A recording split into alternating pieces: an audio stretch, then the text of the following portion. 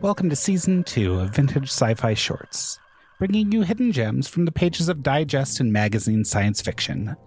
This season features stories from the pages of Galaxy Science Fiction published between 1950 and 1953. Today's story is The Reluctant Heroes, written by Frank M. Robinson. It appeared in the January 1951 issue of Galaxy Science Fiction. Pioneers have always resented their wanderlust, hated their hardships. But the future brings a new grudge, when pioneers stay put, and scholars do the exploring. The very young man sat on the edge of the sofa and looked nervous. He carefully studied his fingernails and ran his hands through his hair and picked imaginary lint off the upholstery. "I have a chance to go with the first research expedition to Venus," he said.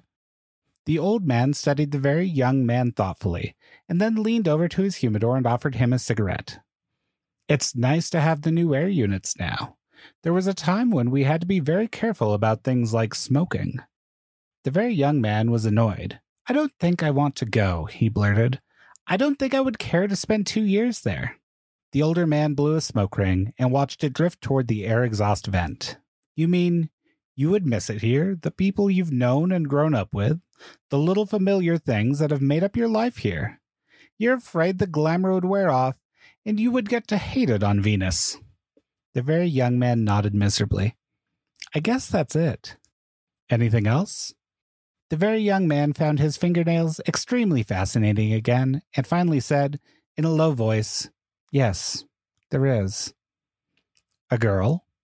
A nod confirmed this. It was the older man's turn to look thoughtful.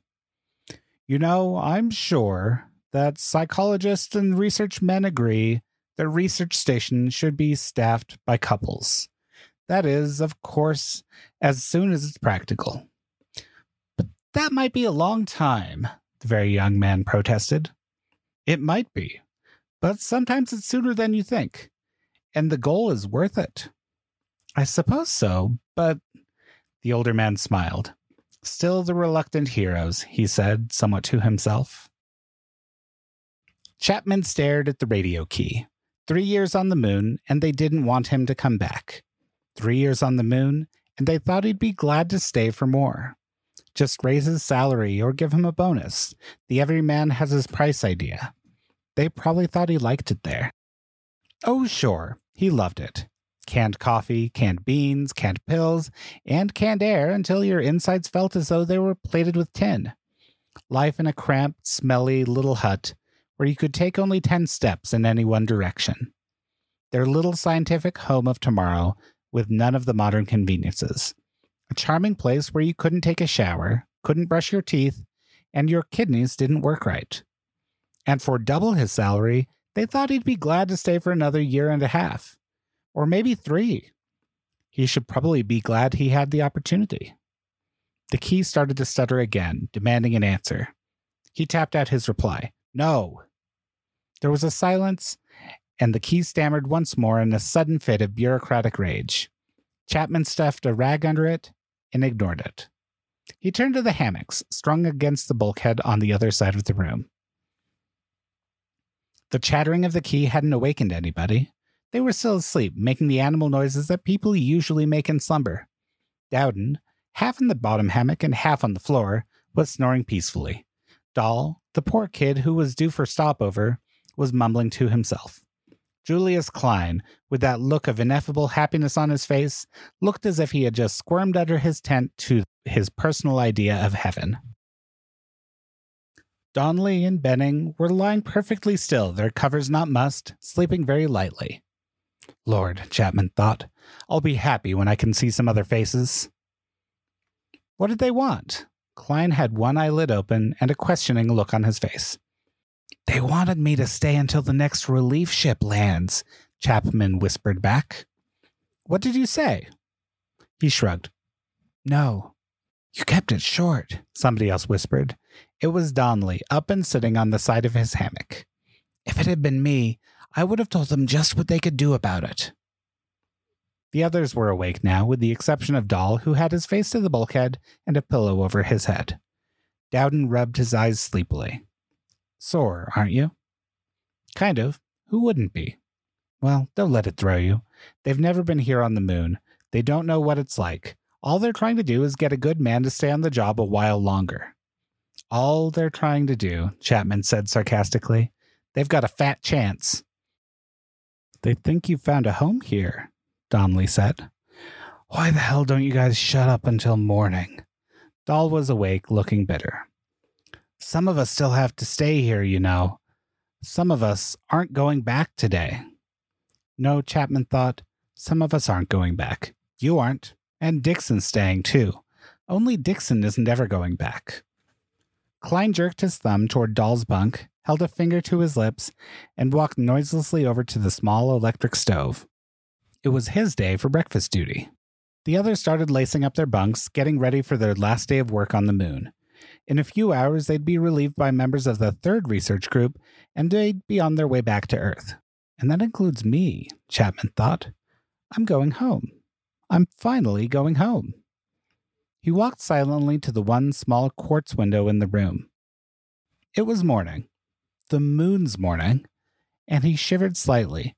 The rays of the sun were just striking the far rim of the crater, and long shadows shot across the crater floor.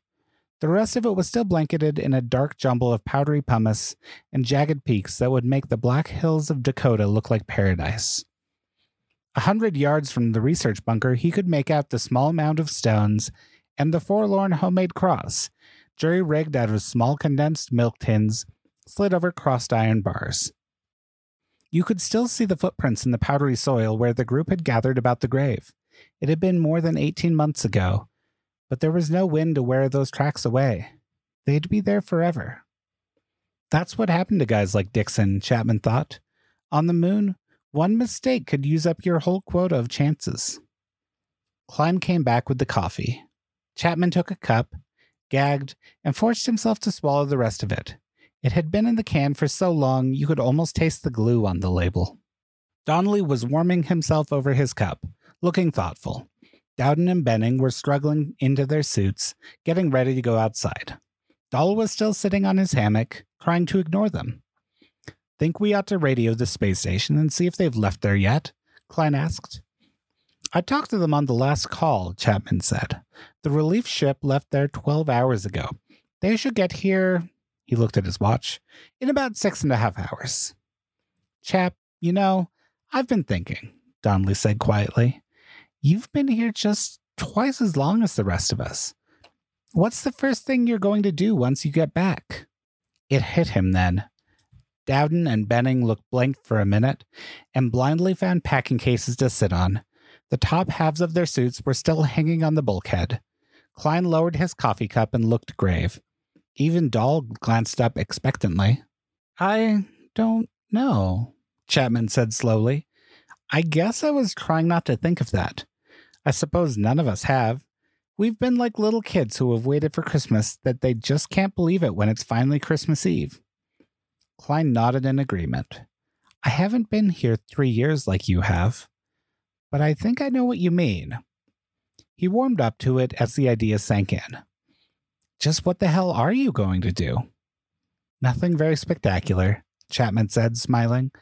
I'm going to rent a room over Times Square, get a recording of a rickety-tick piano, and drink and listen to the music, and watch the people on the street below. Then I think I'll see somebody. Who's the somebody? Donnelly asked. Chapman grinned. Oh, just somebody. What are you going to do, Dick? Well, I'm going to do something practical. First of all, I want to turn over all my geological samples to the government. Then I'm going to sell my life story to the movies, and then I think I'll get drunk. Everybody laughed, and Chapman turned to Klein. How about you, Julius?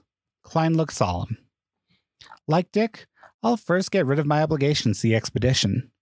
Then I think I'll go home and see my wife. They were quiet. I thought all members of the groups were supposed to be single, Donnelly said. They are. And I can see their reasons for it. But who could pass up the money the commission was paying? If I had to do it all over again, me, said Donnelly promptly. They laughed. Somebody said, Go play your record, chap. Today's the day for it. The phonograph was a small wind-up model that Chapman had smuggled in when he landed with the first group. The record was old and the shellac was nearly worn off, but the music was good. The roads are the dustiest, the winds are the gustiest, the gates are the rustiest, and the pies are the crustiest, the songs the lustiest. They ran through it twice. They were beginning to feel it now, Chapman thought. They were going to go home in a little while, and the idea was just starting to sink in. You know, Chap, Donnelly said, it won't seem like the same old moon without you on it. Why, we'll look at it when we're out spooning or something, and it just won't have the same old appeal. Like they say in the Army, Benning said, you never had it so good. You found a home here. The others chimed in, and Chapman grinned. Yesterday or a week ago, they couldn't have done it. He had been there too long, and he had hated it too much. The party quieted down after a while, and Dowden and Benning finished getting into their suits. They still had a section of the sky to map before they left. Donnelly was right after them. There was an outcropping of rock that he wanted a sample of, and some strata he wished to investigate. And the time went faster when you kept busy.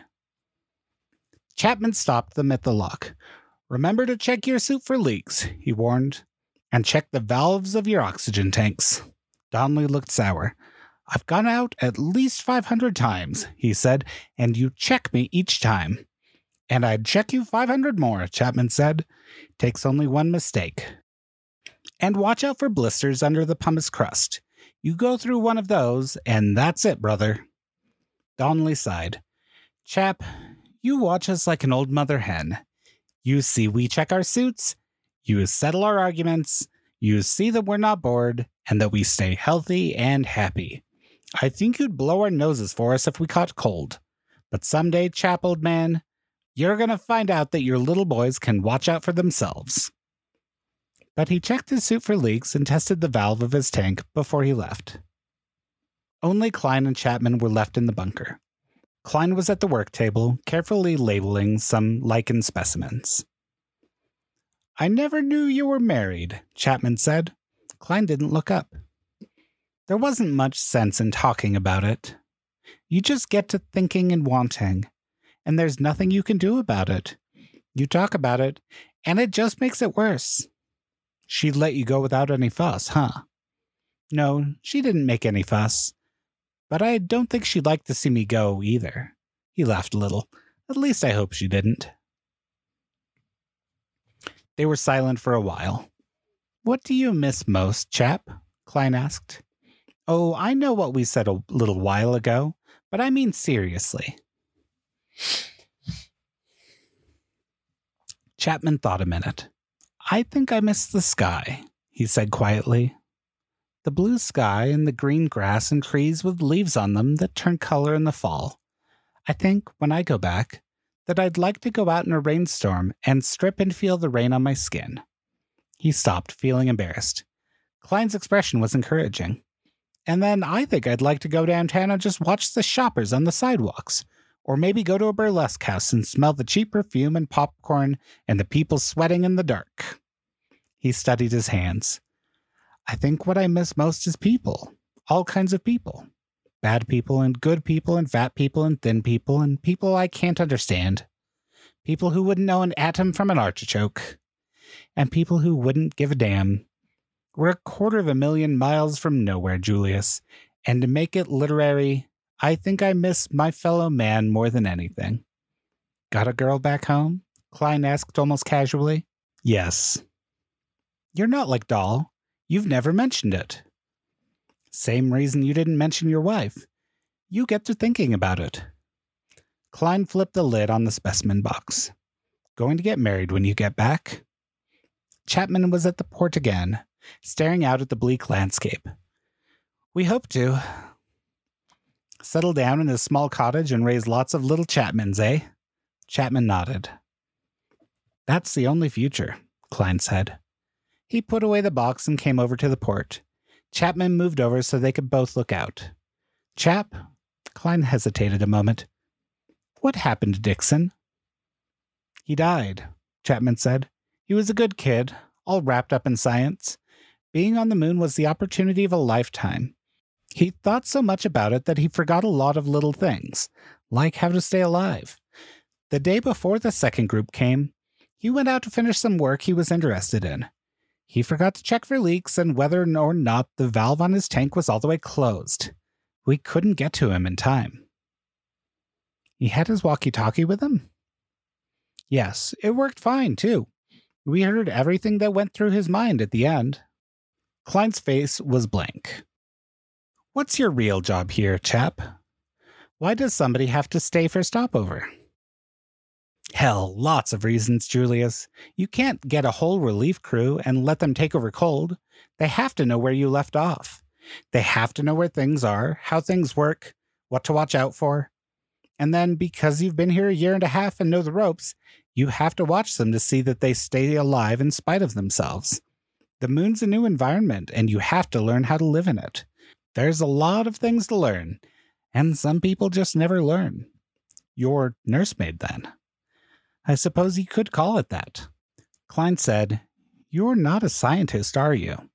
No, you should know that. I came as the pilot of the first ship. We made the bunker out of parts of the ship, so there wasn't anything to go back on. I'm a good mechanic, and I made myself useful with the machinery. When it occurred to us that somebody was going to have to stay over, I volunteered.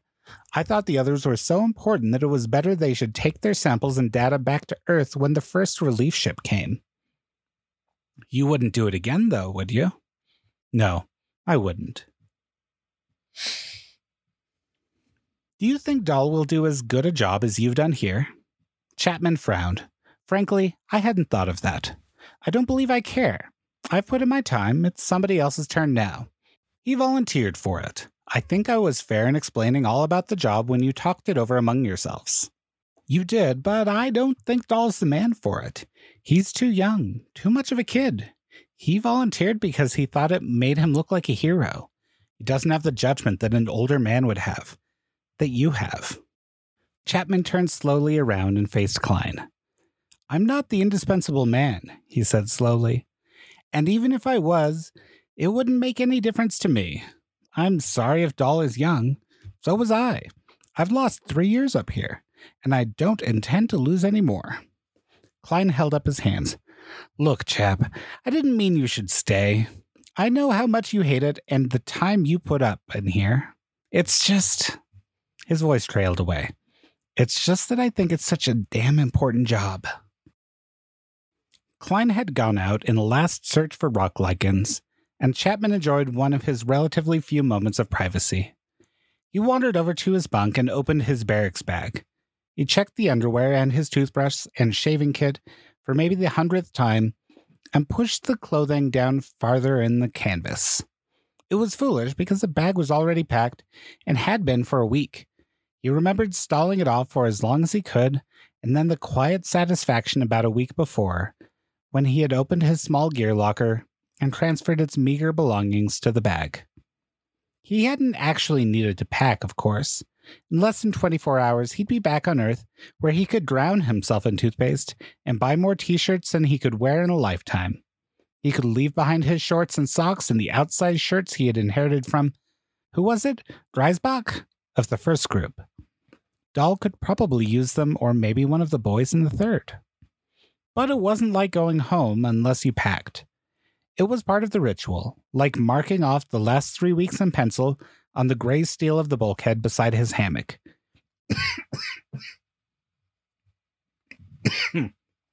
Just a few hours ago, when he woke up, he had made the last checkmark and signed his name and the date. His signature was right beneath Dixon's. He frowned when he thought of Dixon and slid back the catch on the top of the bag and locked it. They should never have sent a kid like Dixon to the moon. He had just locked the bag when he heard the rumble of the airlock and the soft hiss of air. Somebody had come back earlier than expected. He watched the inner door swing open and the spacesuited figure clump in and unscrew its helmet. Dahl. He had gone out to help Dowden on the Schmidt telescope. Maybe Dowden hadn't needed any help with Benning along, or more likely, considering the circumstances, Dahl wasn't much good at helping anybody today. Dahl stripped off his suit. His face was covered with light beads of sweat, and his eyes were frightened. He moistened his lips slightly. Do you think they'll ever have relief ships up here more often than every 18 months, chap? I mean, considering the advance of... No, Chapman interrupted bluntly. I don't. Not at least for 10 years. The fuel's too expensive and the trip's too hazardous. On freight charges alone, you're worth your weight in platinum when they send you here. Even if it becomes cheaper, Bob, it won't come about so it will shorten stopover right away. He stopped, feeling a little sorry for Dahl. It won't be too bad. There'll be new men up here, and you'll pass a lot of time getting to know them. Well, you see, Dahl started. That's why I came back early. I wanted to see you about stopover. It's that... Well, I'll put it this way. He seemed to be groping for an easy way to say what he wanted to. I'm engaged back home. Really nice girl, chap. You'd like her if you knew her.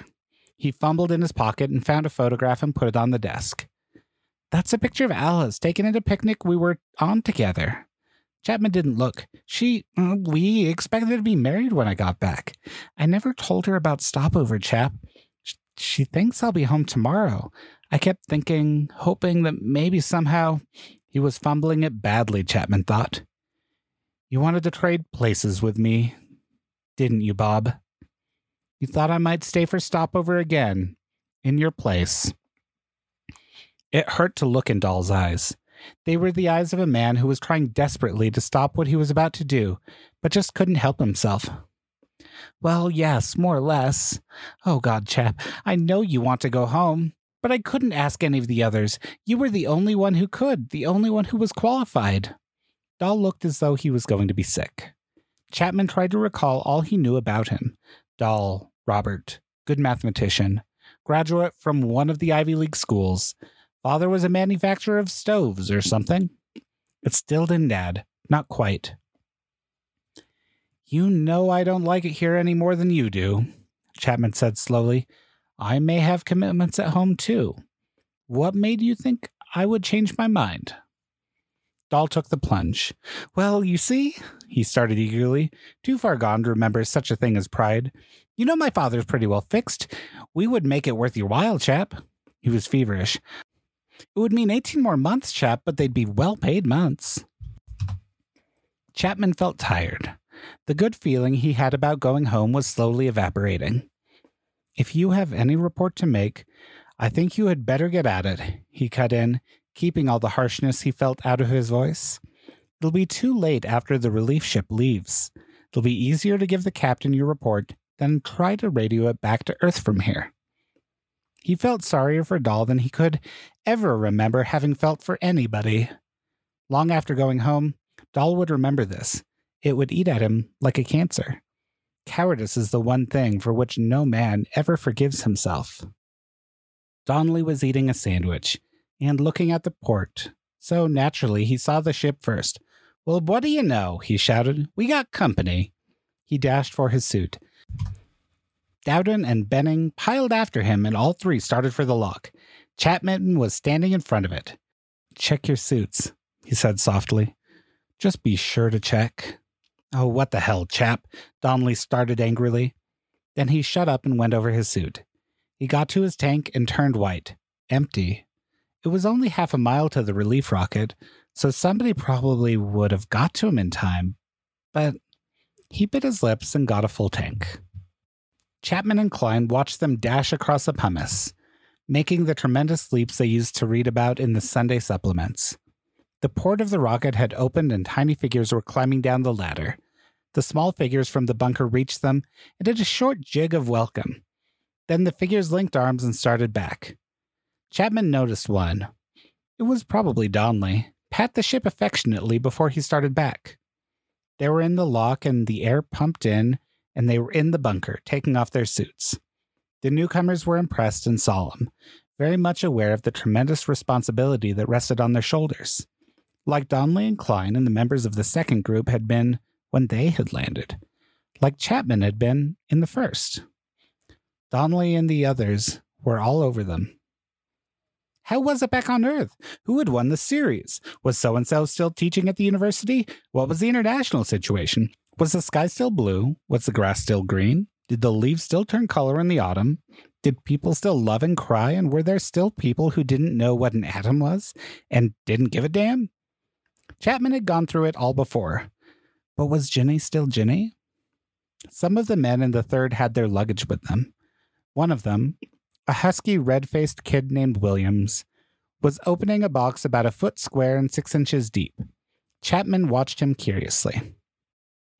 Well, I'll be damned, Klein said. Hey, guys, look what we've got here. Chapman and the others crowded around, and suddenly Donnelly leaned over and took a deep breath. In the box, covering a thick layer of ordinary dirt, was a plot of grass. They looked at it, awed. Klein put out his hand and laid it on top of the grass. I like the feel of it, he said simply. Chapman cut off a single blade with his fingernail and put it between his lips. It had been years since he had seen grass, and the luxury of walking on it and lying on its cool thickness during those sultry summer nights when it was too hot to sleep indoors. Williams blushed. I thought we could spare a little water for it and maybe use the ultraviolet lamp on it some of the time. Couldn't help but bring it along. It seemed sort of like a symbol. He looked embarrassed. Chapman sympathized. If he had any sense, he'd have tried to smuggle something like that up to the moon instead of his phonograph. That's valuable grass, Dahl said sharply. Do you realize that at current freights up here, it's worth about $10 a blade? Williams looked stricken, and somebody said, Oh, shut up, Dahl. One of the men separated from the group and came over to Chapman. He held out his hand and said, My name's Eberline, captain of the relief ship. I understand you're in charge here. Chapman nodded and shook hands. They hadn't had a captain on the first ship, just a pilot and crew. Eberline looked every inch a captain, too. Craggy face, gray hair, the firm chin of a man who was sure of himself. You might say I'm in charge here, Chapman said. Well, look, Mr. Chapman, is there any place where we can talk together privately? They walked over to one corner of the bunker. This is about as private as we can get, Captain, Chapman said. What's on your mind? Eberline found a packing crate and made himself comfortable. He looked at Chapman. I've always wanted to meet the man who's spent more time here than anybody else, he began. I'm sure you wanted to see me for more reasons than just curiosity. Eberline took out a pack of cigarettes. Mind if I smoke? Chapman jerked a thumb toward Dahl. Ask him. He's in charge now. The captain didn't bother. He put the pack away. You know, we have big plans for the station, he said. I hadn't heard of them. Oh, yes, big plans. They're working on unmanned, open-side rockets now that could carry cargo and sheet steel for more bunkers like this. Enable us to enlarge the unit, have a series of bunkers all linked together, make good laboratories and living quarters for you people. His eyes swept the room. Have a little privacy for a change. Chapman nodded. They could use a little privacy up here.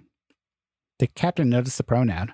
Well, that's one of the reasons why I wanted to talk to you, Chapman. The commission talked it over, and they'd like to see you stay. They feel if they're going to enlarge it, add more bunkers, and have more men up here, that a man of practical experience should be running things. They figure that you're the only man who's capable and who's had the experience. The captain vaguely felt the approach was all wrong. Is that all? Eberline was ill at ease. Naturally, you'd be paid well. I don't imagine any man would like being here all the time. They're prepared to double your salary, maybe even a bonus in addition, and let you have full charge. You'd be director of the Luna Laboratories. All this, and a title too, Chapman thought. That's it? Chapman asked. Eberline frowned. Well, the commission said they'd be willing to consider anything else you had in mind. If it was more money or... The answer is no, Chapman said. I'm not interested in more money for staying because I'm not interested in staying. Money can't buy it, Captain. I'm sorry, but I'm afraid that you'd have to stay up here to appreciate that. Bob Dahl is staying for stopover. If there's something important about the project or impending changes, perhaps you'd better tell him before you go. He walked away. Chapman held the letter in both hands, but the paper still shook. The others had left the bunker, the men of the second taking those of the third in hand to show them the machinery and apparatus that was outside, point out the deadly blisters underneath the pumice covering, and show them how to keep out of the sun and how to watch their air supply. He was glad he was alone. He felt something trickle down his face and tasted salt on his lips. The mail had been distributed, and he had saved his latest letter until the others had left, so he could read it in privacy. It was a short letter, very short. It started, "Dear Joel, this isn't going to be a nice letter, but I thought it best that you should know before you came home." There was more to it, but he hadn't even needed to read it to know what it said.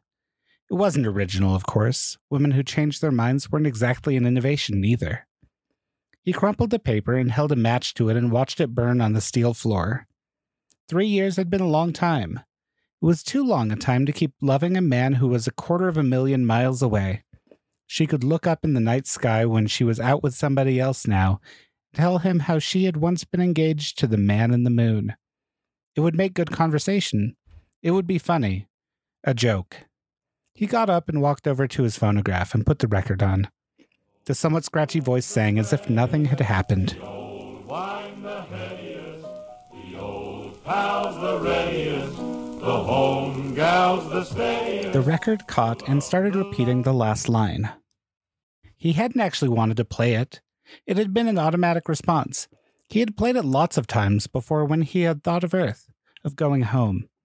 He crossed over and threw the record across the bunker and watched it shatter on the steel wall and the pieces fall to the floor. The others came back in the bunker, and the men of the second started grabbing their bags and few belongings and getting ready to leave. Dahl sat in a corner, a peculiar expression on his face. He looked as if he wanted to cry and yet still felt the occasion was one for rejoicing. Chapman walked over to him. "Get your stuff and leave with the others, Dahl." His voice was quiet and hard. Dahl looked up, opened his mouth to say something, and then shut up. Donnelly and Benning and Dowden were already in the airlock, ready to leave. Klein caught the conversation and came over. He gripped Chapman's arm. "What the hell's going on, chap? Get your bag and let's go. I know just the bistro to throw a wing-ding when we get—" "I'm not going back," Chapman said. Klein looked annoyed, not believing him. "Come on, what's the matter with you? You suddenly decide you don't like the blue sky and trees and stuff? Let's go." The men in the lock were looking at them questioningly. Some members of the third looked embarrassed, like outsiders caught in a family argument. "Look, Julius, I'm not going back," Chapman repeated dully. "I haven't anything to go back for." "You're doing a much braver thing than you may think." A voice cut in. It belonged to Eberline. Chapman looked at him. Eberline flushed, then turned and walked stiffly to the lock to join the others. Just before the inner door of the lock shut, they could hear Chapman, his hands on his hips, breaking in the third on how to be happy and stay healthy on the moon. His voice was ragged and strained and sounded like a top sergeant's. Dahl and Eberline stood in the outer port of the relief ship, staring back at the research bunker. It was half hidden in the shadows of a rocky overhang that protected it from meteorites. "They kidded him a lot this morning," Dahl said. "They said he had found a home on the moon. If we had stayed an hour or so more, he might have changed his mind and left after all," Eberline mused, his face a thoughtful mask behind his air helmet. "I offered him money," Dahl said painfully. "I was a coward, and I offered him money to stay in my place." His face was bitter and full of disgust for himself. Eberline turned to him quickly and automatically told him the right thing. "We're all cowards once in a while," he said earnestly, "but your offer of money had nothing to do with his staying. He stayed because he had to stay, because we made him stay." "I don't understand," Dahl said. "Chapman had a lot to go home for. He was engaged to be married." Dahl winced. "We got her to write him a letter breaking it off. We knew it meant that he lost one of his main reasons for wanting to go back. I think, perhaps, that he still would have left if we had stayed and argued him into going. But we left before he could change his mind. That was a lousy thing to do. We had no choice. We didn't use it except as a last resort. I don't know of any girl who would have done such a thing, no matter what your reasons, if she was in love with a guy like Chapman," Dahl said. "There was only one who would have," Eberline agreed. "Jenny Dixon. She understood what we were trying to tell her. She had to. Her brother had died up here." Why was Chapman so important? Dahl burst out. What could he have done that I couldn't have done? Would have done if I had any guts? Perhaps he could have, Eberline said, but I doubt it. I don't think there were many men who could have. And we couldn't take the chance. Chapman knows how to live on the moon. He's like a trapper who spent all his time in the forests and knows it like the palm of his hand. He never makes mistakes. He never fails to check things. And he isn't a scientist. He would never become so preoccupied with research that he'd fail to make checks. And he can watch out for those who do make mistakes. Ginny understood that all too well. How did you know all this about Chapman? Dahl asked. The men in the first told us some of it. And we had our own observer with you here. Benning kept us pretty well informed. Eberline stared at the bunker thoughtfully. It costs a lot of money to send ships up here and establish a colony. It will cost a lot to expand it. And with that kind of investment, you don't take chances. You have to have the best men for the job. You get them even if they don't want to do it. He gestured at the small, blotchy globe of blue and green that was the Earth, riding high in the black sky. You remember what it was like 5 years ago, Dahl? Nations at each other's throats, rearming to the teeth? It isn't that way now. We've got the one lead that nobody can duplicate or catch up on. Nobody has our technical background. I know, this isn't a military base, but it could become one. He paused. But these aren't even the most important reasons, Dahl. We're at the beginnings of space travel, the first bare, feeble start. If this base on the moon succeeds, the whole human race will be outward bound. He waved at the stars.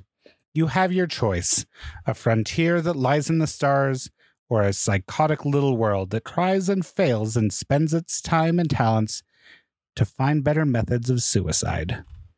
With a choice like that, Dahl, you can't let it fail, and personal lives and viewpoints are expendable. But it's got to be that way. There's too much at stake. Eberline hesitated a moment, and when he started again, it was on a different track. You're an odd bunch of guys, you and the others in the groups, Dahl. Damn few of you come up for the glamour, I know. None of you like it, and none of you are really enthusiastic about it. You were all reluctant to come in the first place, for the most part. You're a bunch of pretty reluctant heroes, Dahl. The captain nodded soberly at the bunker. I personally don't feel happy about that. I don't like having to mess up other people's lives. I hope I won't have to again. Maybe somehow, some way, this one can be patched up. We'll try to. He started the mechanism that closed the port of the rocket. His face was a study of regret and helplessness. He was thinking of a future that, despite what he had told Dahl, wasn't quite real to him. I feel like a cheap son of a bitch, Eberline said. The very young man said, Do they actually care where they send us? Do they actually care what we think? The older man got up and walked to the window. The bunkers and towers and squat buildings of the research colony glinted in the sunlight. The colony had come a long way. It housed several thousands now. The sun was just rising for the long morning, and farther down shadows stabbed across the crater floor. Tycho was by far the most beautiful of the craters, he thought. It was nice to know that the very young man was going to miss it. It had taken the older man quite a long time to get to like it. But that was to be expected. He hadn't been on the moon. I would say so, he said. They were cruel that way at the start. But then they had to be. The goal was too important. And they made up for it as soon as they could. It didn't take them too long to remember the men who had traded their future for the stars. The very young man said, Did you actually think of it that way when you first came up here? The older man thought for a minute. No, he admitted. No, we didn't. Most of us were strictly play-for-pay men. The commission wanted men who wouldn't fall apart when the glamour wore off, and there was nothing left but privation and hard work and loneliness. The men who fell for the glamour were all right for quick trips, but not for an 18-month stay in a research bunker. So the commission offered high salaries, and we reluctantly took the jobs. Oh, there was the idea behind the project, the vision the commission had in mind. But it took a while for that to grow. A woman came into the room just then, bearing a tray with glasses on it. The older man took one and said, "Your mother and I were notified yesterday that you had been chosen to go. We would like to see you go, but of course, the final decision is up to you." He sipped his drink and turned to his wife. "It has its privations, but in the long run, we've never regretted it, have we, Ginny?" Frank M. Robinson wrote numerous short science fiction stories in the 1950s, with his later work turning longer form.